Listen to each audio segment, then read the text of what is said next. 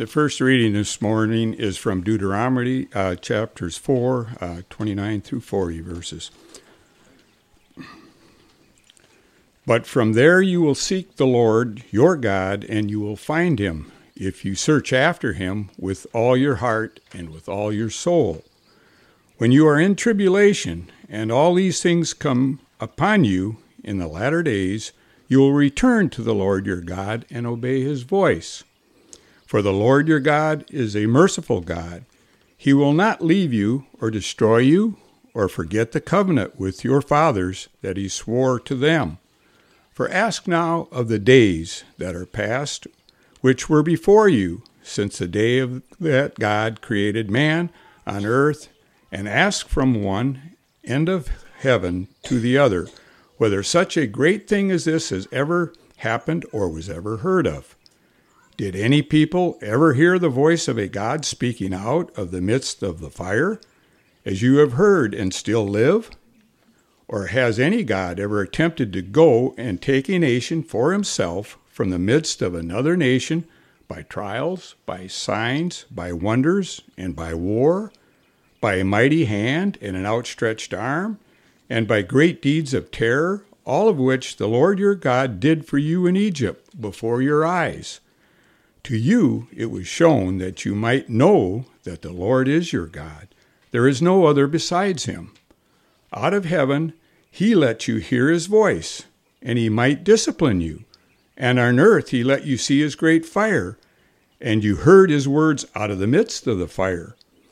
And because he loved your fathers and chose their offspring after them, and brought you out of Egypt with his own presence by his great power, driving out before you nations greater and mightier than you, to bring you in, to give you their hand for an inheritance, as it is this day. Know therefore today, and lay it to your heart, that the Lord is God in heaven above, and on the earth beneath there is no other. Therefore you shall keep his statute and his commandments, which I command you today, that it may go well with you and with your children after you, and that you may prolong your days in the land that the Lord your God is giving you for all time. The word of the Lord. Thanks be to God. Please read responsively by half verse with me, Psalms 19, verses 7 to 14. The law of the Lord is perfect.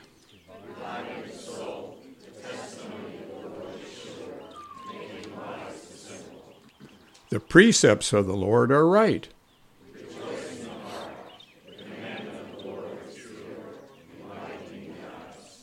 The fear of the Lord is clean.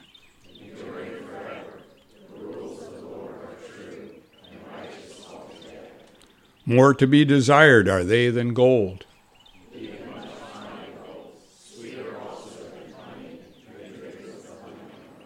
Moreover, by them is your servant warned. Who can discern his errors? Keep back your servant also from presumptuous sins.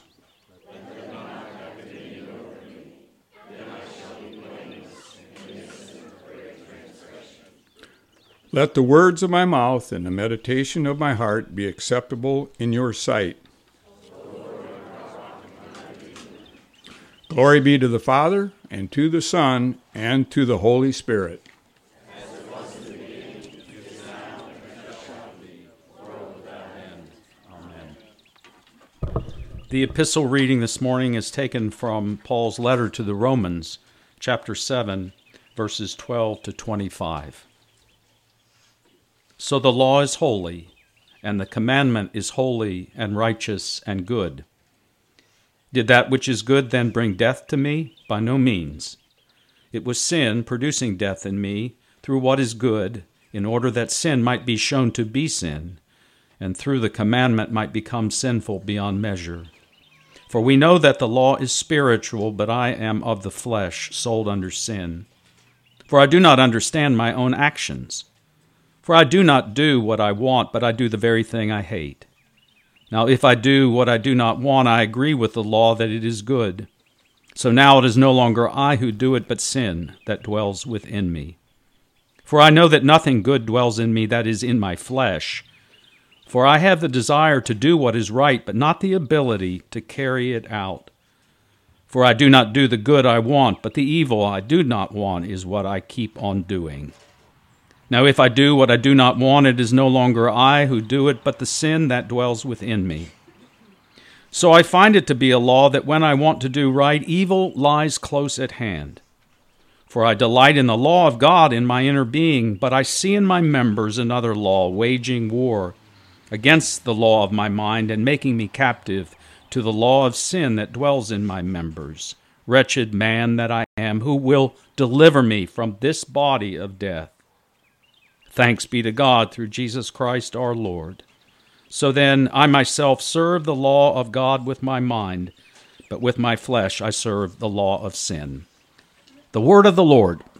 Thanks be to God. Would you stand as you are able as we prepare our hearts for the hearing of the gospel?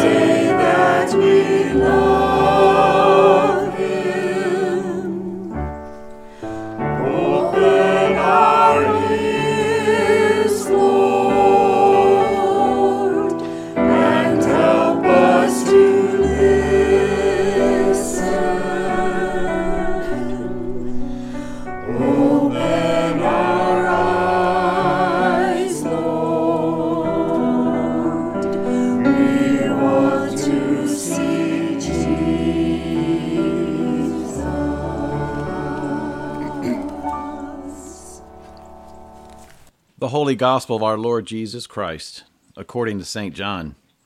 Glory to you, Lord Christ. The Passover of the Jews was at hand, and Jesus went up to Jerusalem. In the temple he found those who were selling oxen and sheep and pigeons, and the money changers sitting there. And making a whip of cords, he drove them all out of the temple, with the sheep and oxen, and he poured out the coins of the money changers and overturned their tables. And he told those who sold the pigeons, "Take these things away. Do not make my Father's house a house of trade."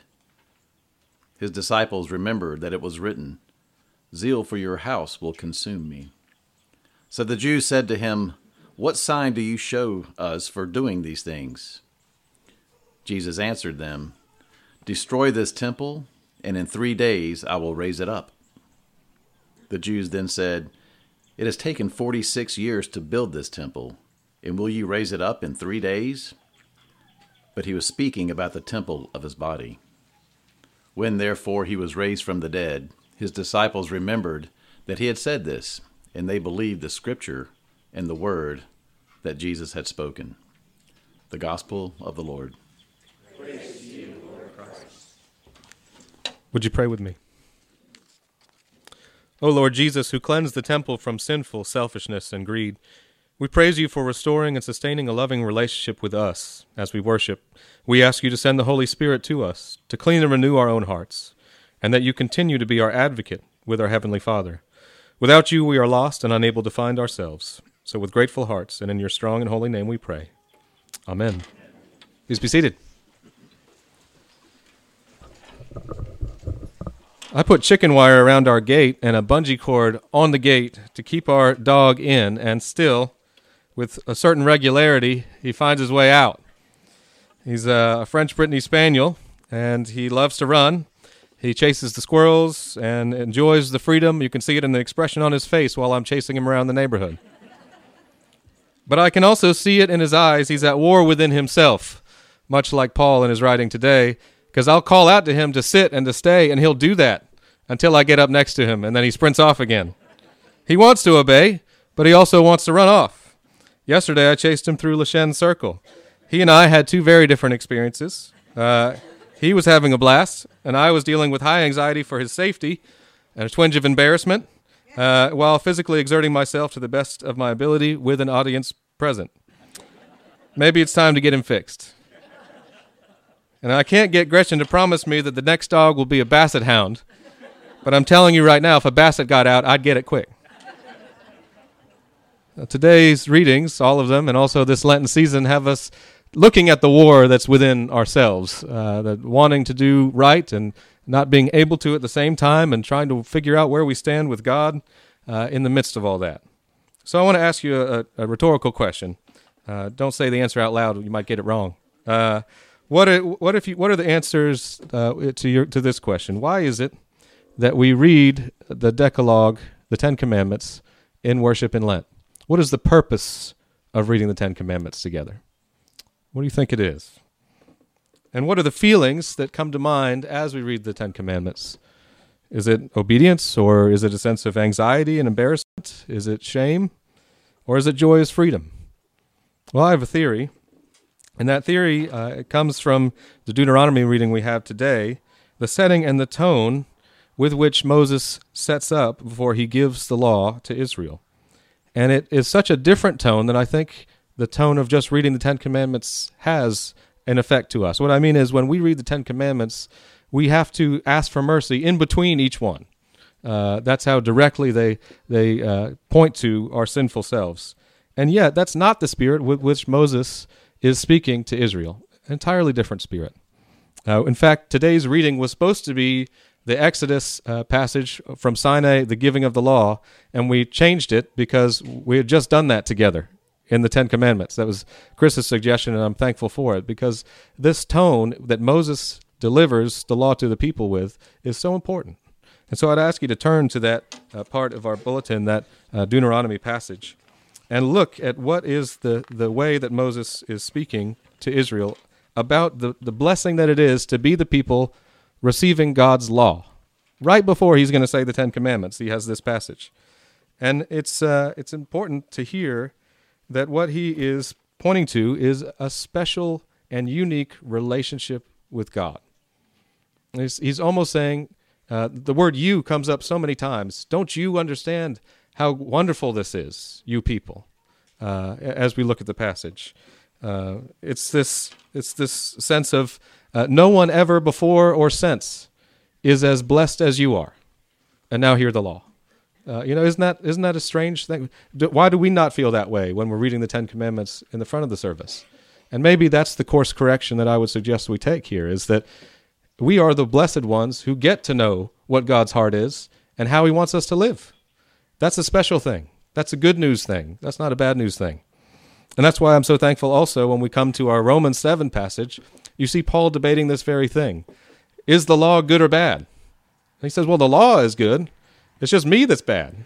He says, wretched man that I am, in the striking way there. But also he says, in another place in Scripture, he says, the saying is trustworthy, and you recognize this verse, and deserving of full acceptance, that Christ Jesus came into the world to save sinners, of whom I am foremost, says Paul. So Paul is writing about the relationship, in the war within himself. But what I'm having us look at here is that the law, when given, was a special gift to the people.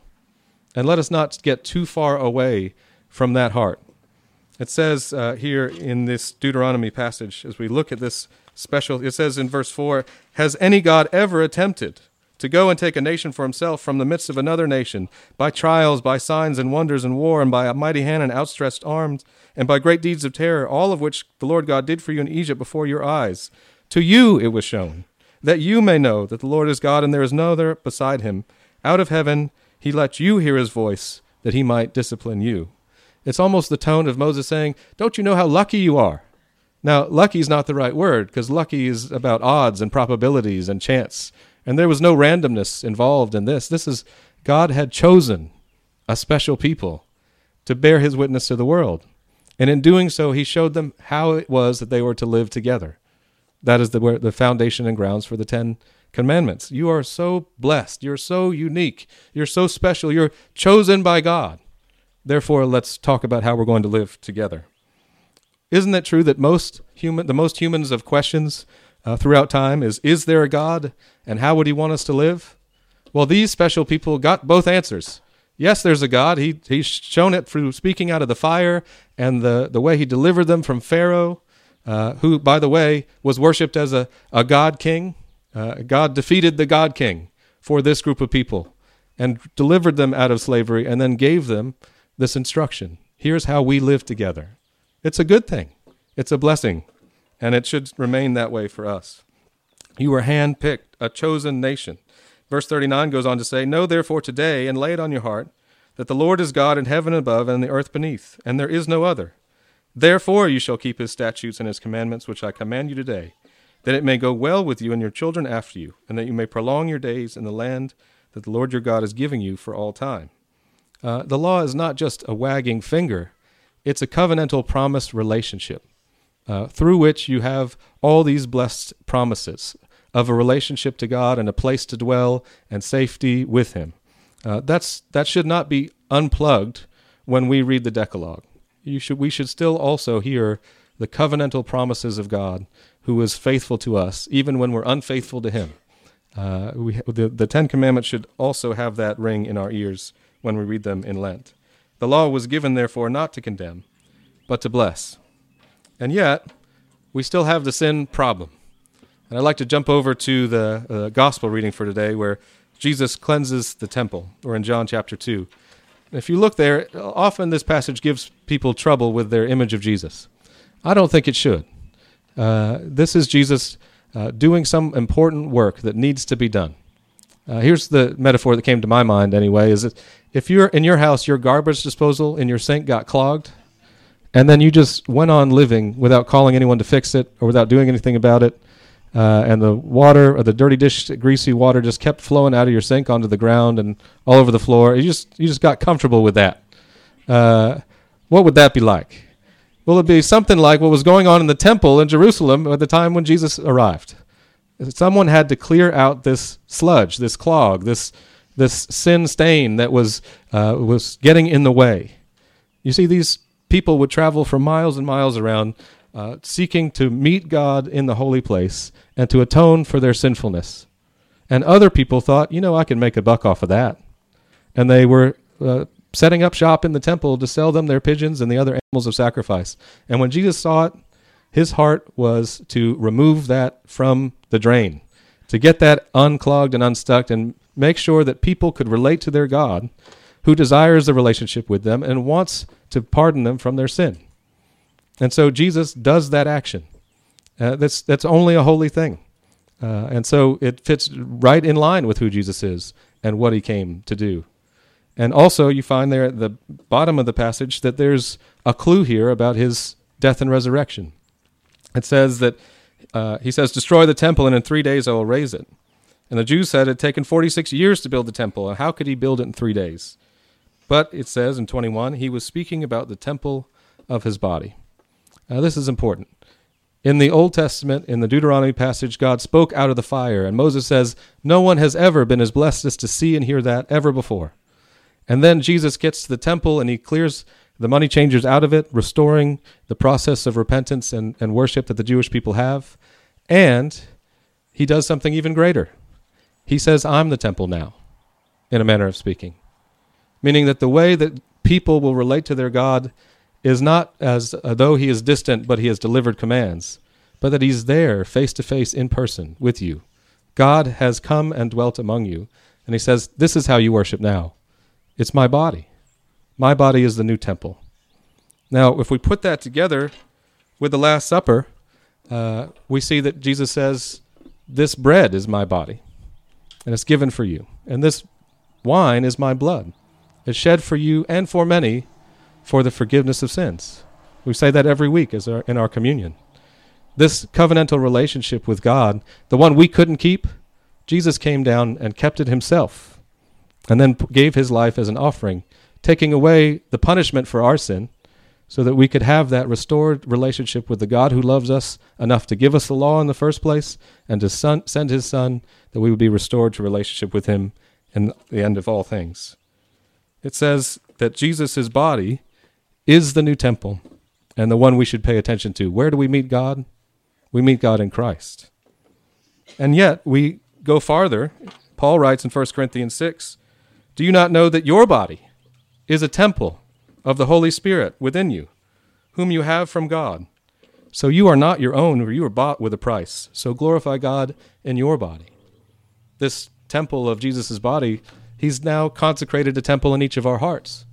And that same work that he did in the temple to clear out the sin stain of the money changers, he's offering to do for you in your own heart, to clear out those places where sin has crept in, or the things that Paul is dealing with in Romans 7, this idea that you want to do right, but you just can't help yourself. You know, let's turn to that passage, if you will, that Paul's writing there in Romans 7. You know, one thing I like to do is, you know how people sign their email with a Bible verse? I love, it cracks me up to find really strange ones to put in there. So you could sign your email with Romans 7, verse 15. "I do not understand my own actions." But isn't that so relatable?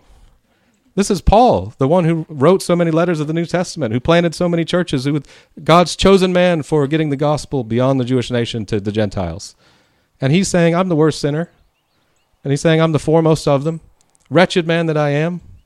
We need Jesus to come and cleanse the temple of our hearts. And that's why we read the Ten Commandments. Yes, it's a mirror, and we say, oh, I don't like the image I'm seeing in this mirror. But it's also a reminder that God wouldn't let that stop him from having a relationship with us, that forgiveness is on offer for us. Because he says, who will deliver me from this body of death, in verse 24. And yet the very next verse, thanks be to God through Christ Jesus our Lord. That's what I would commend to you today. How far apart in time was that sense of who can save me? And then the answer, Jesus can, in the next line. So when we read the Ten Commandments, or whenever we come to face with our sin, it's okay to recognize it and to understand the position we're in, but follow it right up with the answer, Jesus Christ. He's there. He's with you. And so as we read the Ten Commandments going on in Lent, and as we continue to examine ourselves to look for how we can be more in line with God, who has loved us so much in Christ, I ask that you turn to Jesus whenever you feel that way, that you don't feel, oh, God must be somewhat disappointed in me today, without knowing that he's already taken care of that on the cross. Yes, the people of Israel were so special and chosen and set apart when they received the law. But how much more special now, or anyone who accepts the sacrifice of God in Christ? You are God's chosen special people. You are the ones who are uniquely gifted with a relationship with a living God who has dwelt with you and died in your place. This is the heart of God in Christ, who fulfills the whole law and by the Holy Spirit empowers you to follow after him. So when you stumble and fall, when you do those things that you hate to do, when you don't even understand your own actions, you have an advocate with the Father, Jesus Christ the righteous, making intercession on your behalf even now, continually willing to cleanse the temple of your heart.